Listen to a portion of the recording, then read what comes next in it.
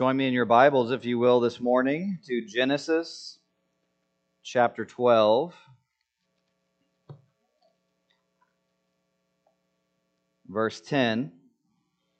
It'll help you if you have a copy of God's Word in front of you, whether it be from the one of the seats in front of you or your own personal electronic device, or if your own copy of God's Word. But if you have it in front of you, we will begin.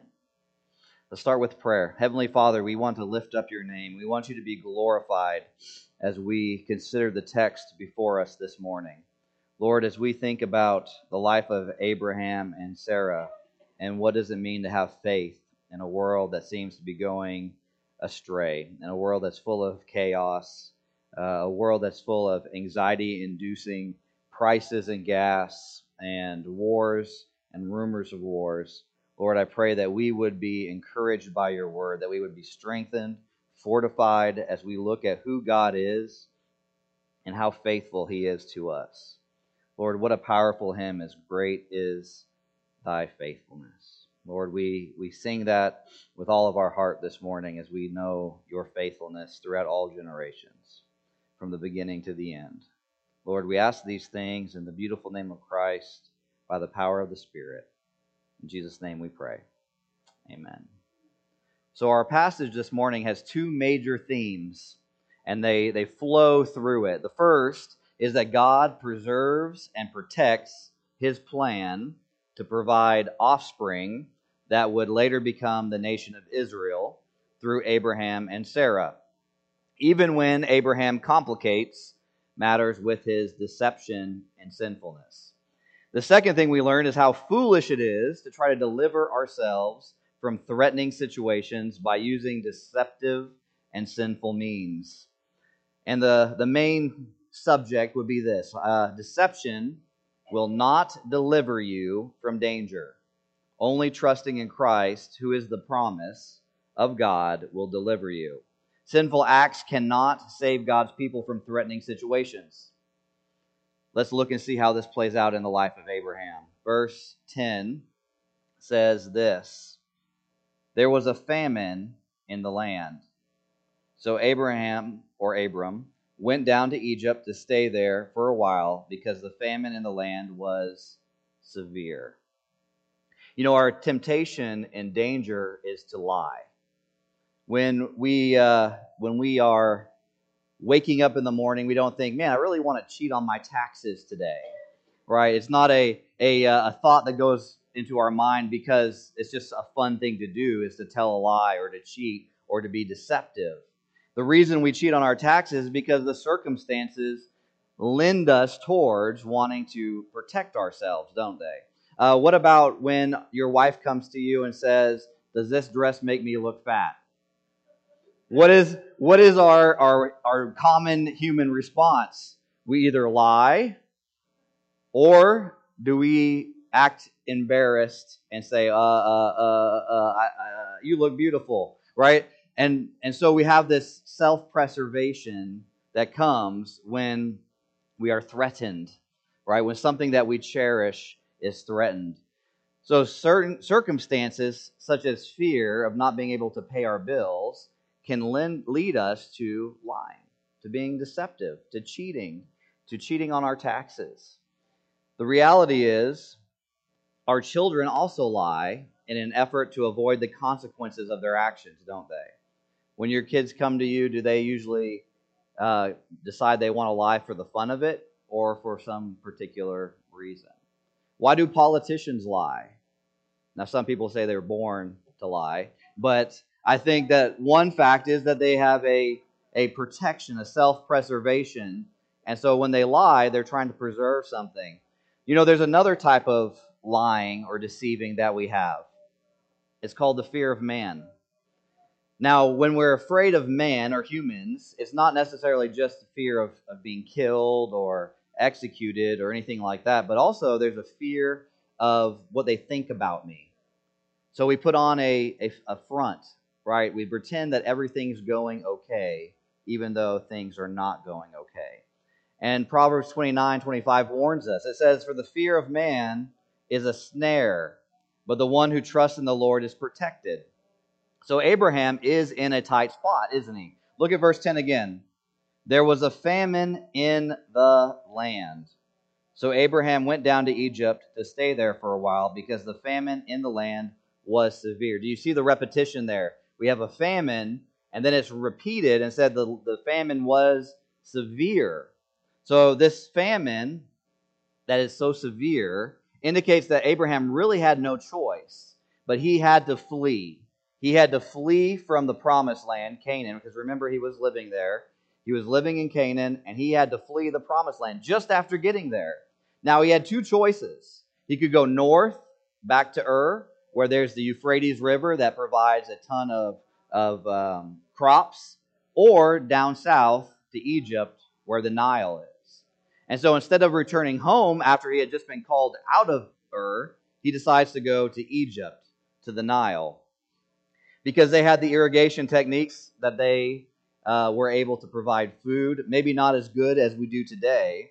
So when trouble came, they had to run to Egypt for help.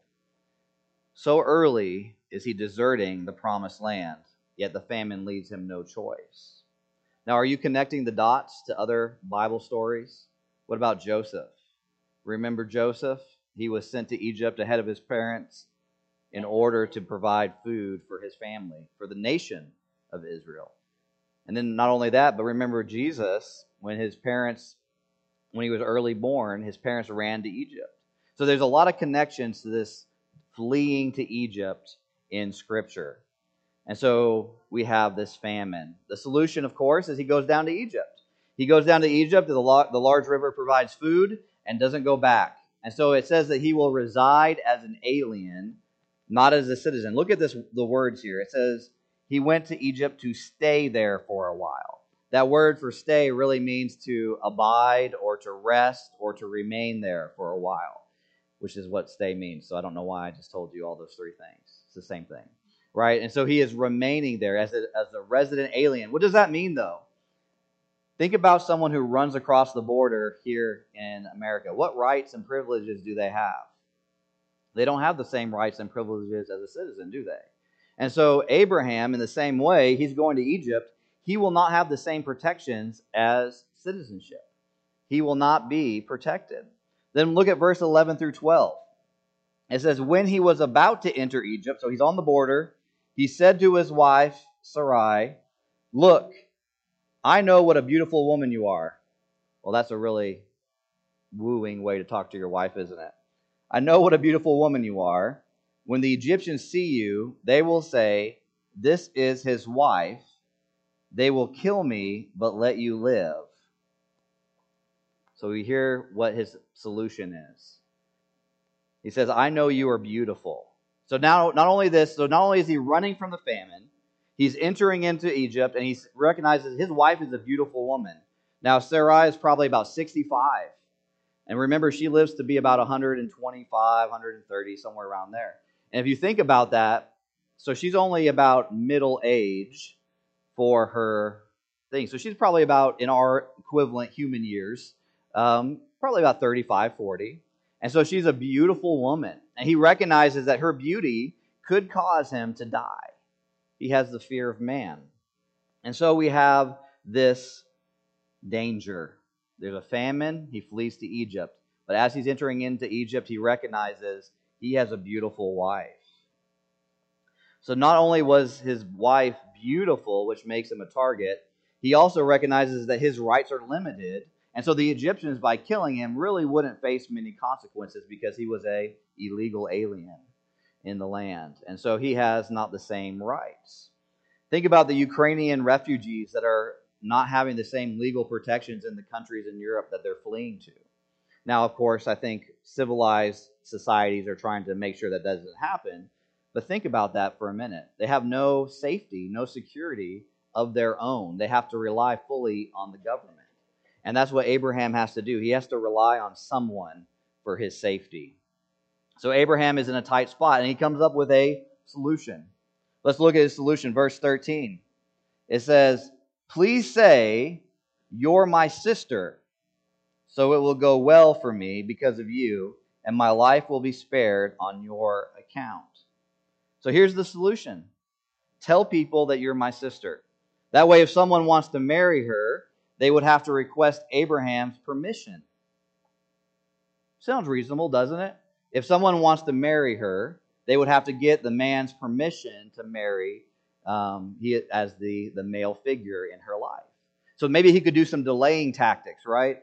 And say, oh yeah, well, give it 6 months and get 500 bulls and 3,000 cattle, and right, he can make up a bridal price that's exorbitant.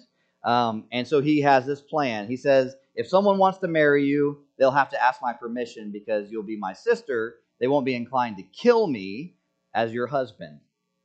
So he has a plan to escape.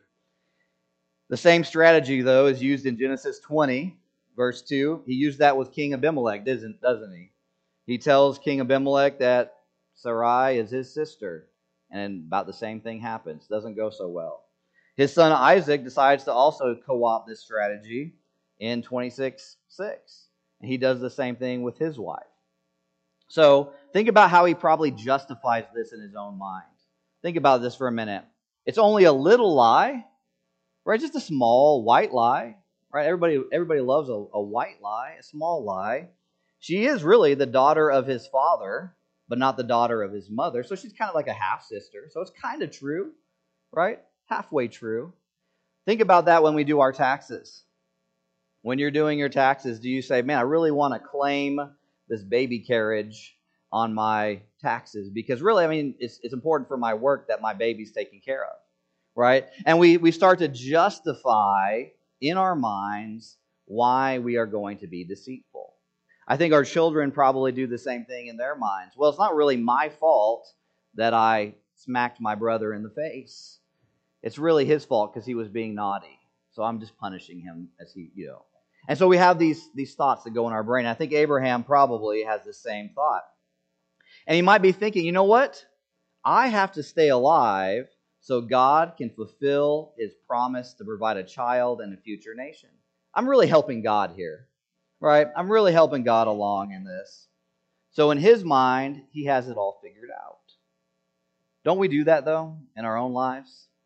Don't we, in order to deceive someone else or deceive someone, we begin to justify it in our mind? Well, we're really helping God in this, right? And so his lack of faith, Abraham, who is the paradigm of faith, his lack of faith has consequences. Massive consequences. And that's what we learn, is that deception is harmful to our spiritual lives. Let's look at verse 14. Actually, before we go to verse 14, let me tell you this. Lies are harmful to our spiritual lives.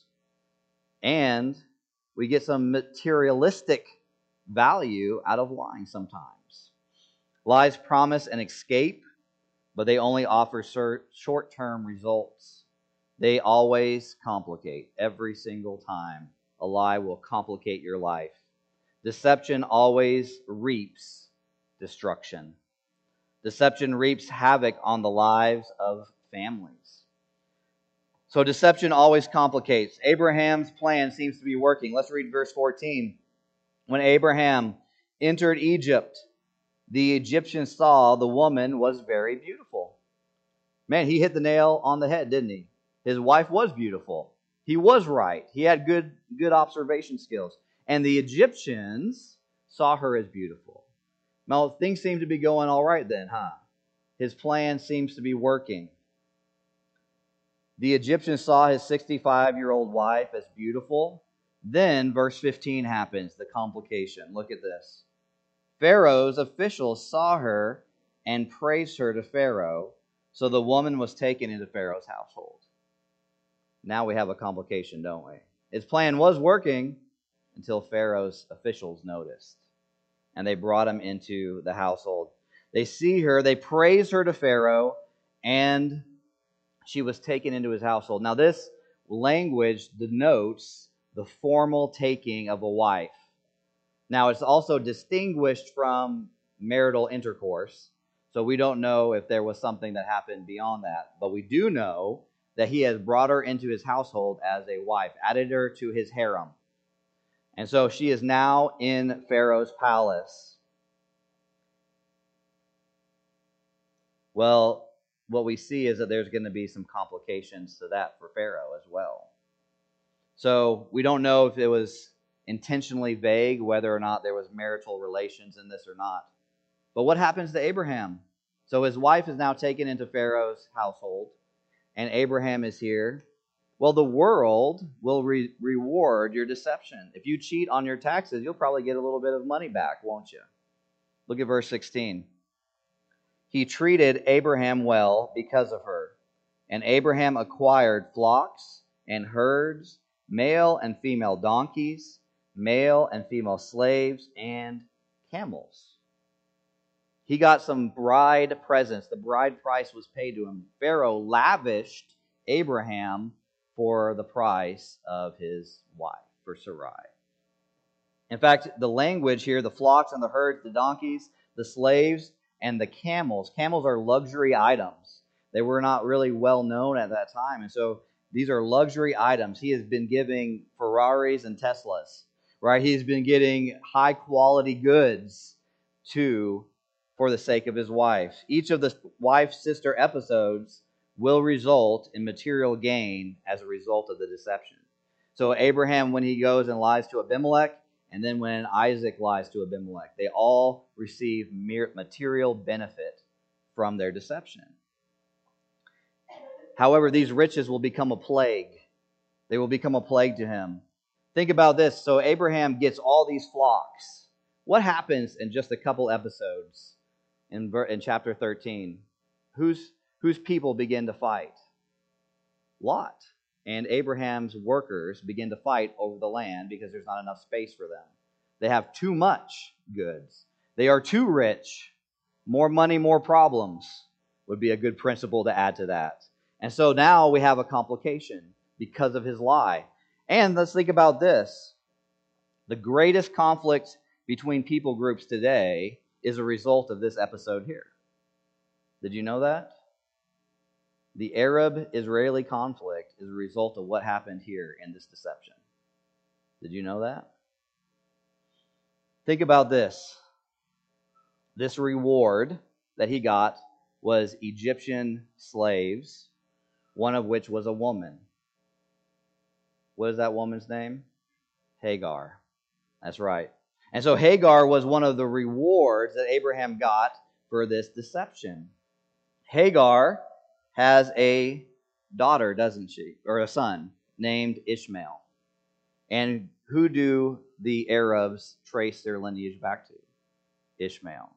And so that's what we have here. So this deception gives Abraham some material gain. His lying, deceitfulness, and wickedness provide him with physical rewards, which later become a plague to him, which later cause much more strife and trauma and drama and everything else that comes from his deception. We can trace the Arab-Jewish conflict all the way back to this event here. Isn't that amazing? Deception always reaps destruction. Deception reaps havoc on lives and families today. This is why deception will be exposed by the Lord. Your lies will be exposed. 17 through 20 will be this exposition of the lie. The first two scenes in our passage have echoed the Garden of Eden. Sarai and the tree in the garden are both described as being pleasant and beautiful. Then the sin progresses. You have this seeing, then you have this taking of the desired person or the desired fruit. So remember Eve. She says she sees the tree and it is pleasant, the fruit is pleasant, and then she sees it, she takes it, and then it is exposed. And the same thing happens here. Pharaoh's officials saw her, praised her, and she was taken into Pharaoh's household. The same language as the garden. So for Abraham, the plan has fallen apart. Think about where Abraham is now. He's in a foreign land. He has no rights or legal protections. His wife is now in Pharaoh's palace due to his own deception, his own lying and deceitful plan. He's getting all these rewards, which I bet are getting really sour to him, which is what lies do, right? Our rewards from deception become sour. And he is sitting here thinking, what am I going to do? What do I do now? For Abraham, the plan has fallen apart. The blessing and the seed seems to be at risk. God's promise to Abraham to bless him and give a seed that will grow into a nation that will bless other nations seems to be at risk. His deceit has put the plan in jeopardy. So what happens? Well, think about this. God's people were in captivity not too long after this was written. So when this was written, Moses was in the Exodus. The Exodus has happened. Moses is writing in the wilderness, and he's writing this story down so the people of Israel can read it. As he writes about it, he is writing this time where they are reading it from a just escaped perspective. So the Israelites who have just escaped Pharaoh are reading back into this story and seeing themselves in the story. So the promised people are in captivity by Pharaoh. Pharaoh has her in his household. They know what it's like to be in captivity in Egypt. The people who read this initially, the Israelites, know what it means. And so God begins to expose sin just like he did in the garden. And really, this is God's grace. When he exposes your sin, your idolatry, and your lies, it really is a blessing, since we are forced to consider repentance. So it's the goal for the freedom from bondage. The Lord is gracious to us in that he will expose the lie. Let's look at how God exposes Abraham. Verse 17. But the Lord struck Pharaoh and his household with severe plagues because of Abraham's wife Sarai. So what happens? Severe plagues. Now, doesn't this prefigure something? It prefigures the Exodus story. So God plagues the household of Pharaoh with plagues. It also fulfills the curse motif from earlier in chapter 12. Let's go back and look at what God promised Abraham in chapter 12, verse 1. The Lord said to Abram, "Go from your land, your relatives, and your father's house to the land that I will show you. I will make you into a great nation. I will bless you. I will make your name great, and you will be a blessing. I will bless those who bless you." And look at this. "I will curse anyone who treats you with contempt, and all the peoples on the earth will be blessed through you." This is fulfilling that curse motif. Even though the Egyptians didn't know that they were doing something sinful or wicked against God, there's still a cursing. So let's make a few things clear here. The promise is not nullified by Abraham's sinfulness. Abraham, in his deception and his lies, did not nullify the promise. The promise still stands that there would be a great nation that would come. The punishment on Pharaoh and his household, they experienced it even though they didn't realize what they were doing. So God exposes Abraham's deception. And then we see what Pharaoh does. Look at verse 18. It says, "So Pharaoh sent for Abram and said, 'What have you done to me? Why didn't you tell me she was your wife? Why did you say she's my sister, so that I took her as my wife? Now here's your wife, take her and go.'" In verse 18, Pharaoh sends for Abraham and asks him some very similar questions. These are the same type of questions that God used in Genesis 3:9. We have the echoes of the garden in this passage. In the garden, God called for Adam and says, "Where are you?" And then what does he ask? "What have you done?" That's what he asked the wife. "What have you done?" Pharaoh asked the same question. "What have you done to me? Why did you do this to me? Why did you lie?" These are the same words that we see in Genesis chapter 4:10 when he's talking to Cain, when God talks to Cain. And he says, "What have you done? The blood of your brother cries out from the ground." So the same language here, we have this also in the other two sister-wife episodes. The foreign king are always shocked by the dishonesty of the patriarch, of Abraham and Isaac. They're always shocked. They're wondering about this dishonesty. What an indictment. What a condemnation it is when an unbeliever is shocked by your sin. Even the unbelievers are shocked at the way that you are sinning. Think about that for a minute. What a condemnation that is when the people of God act like they have no God and the world is shocked. What type of testimony did Abraham give to the greatness of the living God?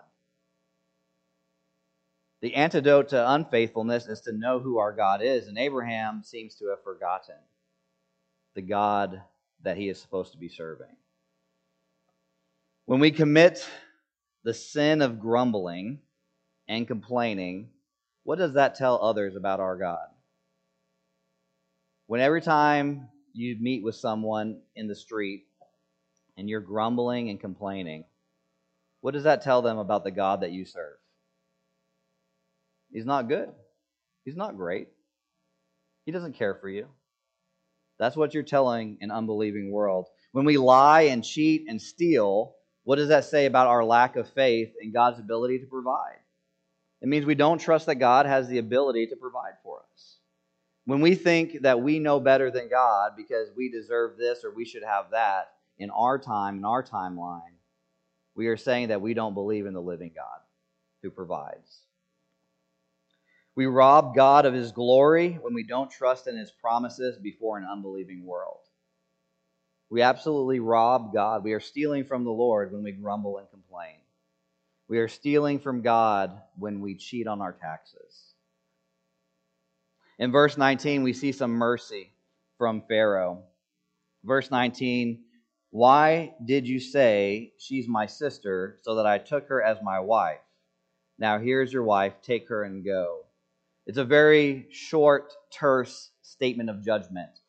Now, Pharaoh's leniency is really remarkable, since adultery was a death penalty crime even in Egypt.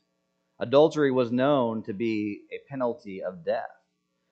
Pharaoh acknowledged God is protecting him since he decides not to take revenge on Abraham. Now, what we notice here is by subtraction. We don't see anything from Abraham here, do we? Abraham doesn't protest his innocence. Abraham doesn't say, "Pharaoh, wait. No, you got me all wrong. That's not what happened." No, Abraham doesn't say anything. He is silent before Pharaoh. Do you know what that means? In Hebrew literature, it means he's guilty. It means he knows his guilt and he is guilty. Abraham's lack of response shows his acknowledgement of his guilt and the justice of royal anger towards him. Moses, when he's writing this, writes it in such a way that we know that Abraham was wrong. He doesn't go outright and say Abraham was wrong and being deceitful, but he shows it in the words and what he keeps and what he doesn't keep in here. And then verse 20 will end our episode. Look at this. "Then Pharaoh gave his men orders about him, and they sent him away with his wife and all he had." So Pharaoh instructed his men, and they sent him away, not taking anything from them. So he didn't get back the bridal stuff.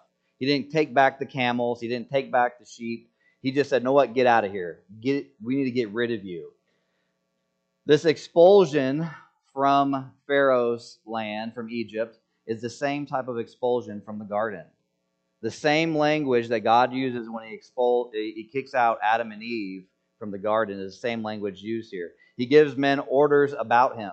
God gave the angel orders to guard the entrance to the garden. And then he sent them away.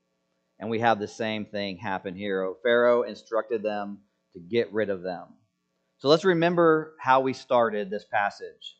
So I said there are two themes that are mentioned in this passage or flow through this passage. First is that God preserves and protects his plan to provide offspring that would become the nation of Israel through Abraham and Sarah, even when Abraham complicates with his deception.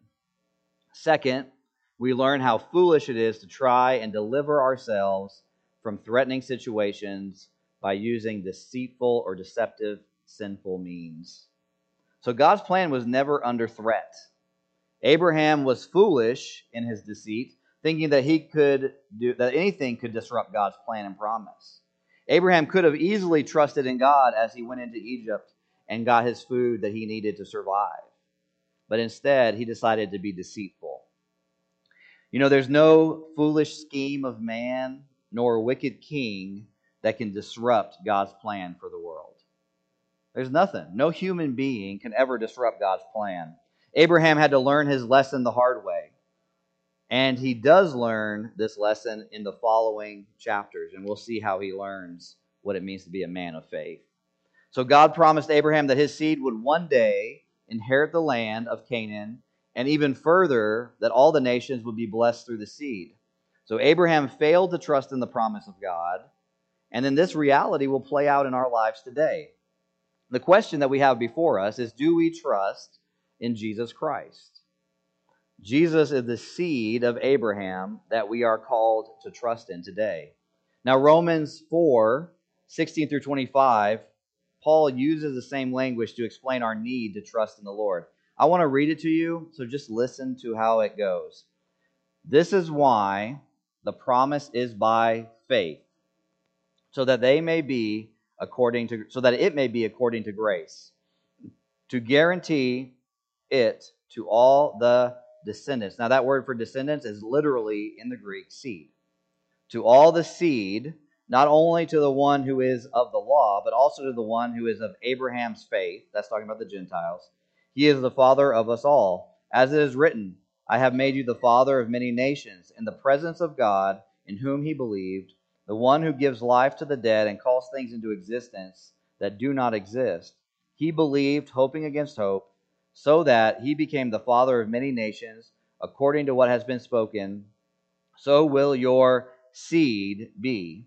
He did not weaken in faith when he considered his own body to be already dead, since he was about 100 years old, and also the deadness of Sarah's womb. He did not waver in unbelief at God's promise, but was strengthened in his faith and gave glory to God, because he was fully convinced that what God had promised he was also able to do. Therefore, it was credited to him for righteousness. Now it was credited to him, was not written for Abraham alone, but for us also. It will be credited to us who believe in him, who raised Jesus our Lord from the dead. He was raised up for our trespasses and raised for our justification. Did you get that last verse? It said, it will be credited to us who believe in him. The one who raised Jesus our Lord from the dead, he was delivered up for our trespasses and raised for our justification. This is incredibly good news. We do not have to fear anything. There is absolutely nothing that you have to fear. You don't have to fear rising gas prices. You don't have to fear an inflation-style economy. You don't have to fear the next Great Depression. You don't have to fear a nuclear war. You do not have to fear an upworld and upheaval, because we have been justified with Christ. The one who raised Jesus from the dead promises this, guarantees this. The one who gave Abraham a child even when he was in his hundreds, who Sarah, who had an older lady's womb, was able to have a child. If you have surrendered yourself to Jesus Christ, you belong to him. You don't have to fear the kings and pharaohs of Egypt. You can trust in him. Your sins have been transferred to him. All your sins have fallen on him in order for us to be saved. Not only that, but God raised him from the dead for our justification, for our right standing before the throne of God, all because of Jesus. Which really means we have nothing to fear. God's purpose will be accomplished, not only in the world, but also in our own lives. Look at Philippians 1:6. It says, I am sure of this, that he who started a good work in you will carry it on to completion in the day of Christ Jesus. Think about that for a minute. So not only does God promise his people something, he promises you individually something. That if you belong to Jesus Christ, he will carry his work to completion until the day of Christ Jesus. He will work in you. there's no need for you to fear what man can do. It doesn't matter what the elders' opinion of you are. It doesn't matter what your neighbors think of you. Stand for the living God. Do not be deceitful. What happens if you have to pay extra in your taxes? What happens if the gas prices go up and you have to get a horse and buggy? Right? Somebody told me the other day that we need to trust God and tighten our belt. I guess some of us could benefit from losing a little bit of weight, right? And so we have to trust in the living God, no matter what comes before us, because He promises us that we have nothing to fear but faithlessness. The reality is the deception will not deliver you from danger. No lie that you tell will ever save you from the problems that we face. Only trusting in Christ, the promise of God, will deliver you. Will you be delivered from fear today? Trust in Christ. Trust in the promise. Let's pray. Lord, I pray that we would be a beacon of trust to our lost world. Father, I know so many people are afraid in the world today. I know our neighbors are worried about the cost of everything going up. Financially, there's fear. Lord, we know that there's fear of war.